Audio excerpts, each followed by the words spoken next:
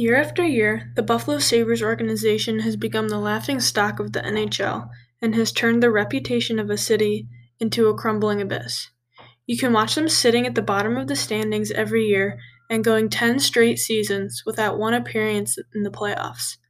Owner Terry Pagula always promises our city that things are going to be different this year, but never make any changes besides firing and hiring a new coach or GM. Kids like me grow up wanting to idolize their hometown team and have high hopes that maybe this year they will get off of school to watch their favorite team lift a Stanley Cup for the first time ever. Many Sabres fans say it is the lack of coaching or bad goaltending. To me, I think it is the lack of leadership and players not being consistent. Look at Jack Eichel, one of the best centers in the league, and became captain of his team at a very young age. I have yet to see that man try to lead his team in any way besides screaming at his teammates and telling the press that this organization needs to get their heads on straight.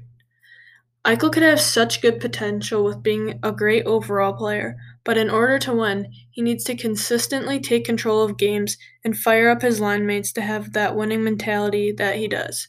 And yes, not one person can do it alone, but thankfully they hired a new GM, Kevin Adams, to bring in new reinforcements to start building chemistry in the locker room and turn this team around. Players like Reinhart and Oposo have seen this team lose for far too long, and there needs to be a big change in the culture at KeyBank Center. And impactful players like Skinner and Vesey need to step up their game and put their team back on the warpath. The Sabres have a lot of young generational talent developing on their junior team, including a goalie that could possibly spark success in the years to come. There's hope for Sabres fans and the city of Buffalo. It's just a matter of time for Jack and his teammates to take the steps in the right direction.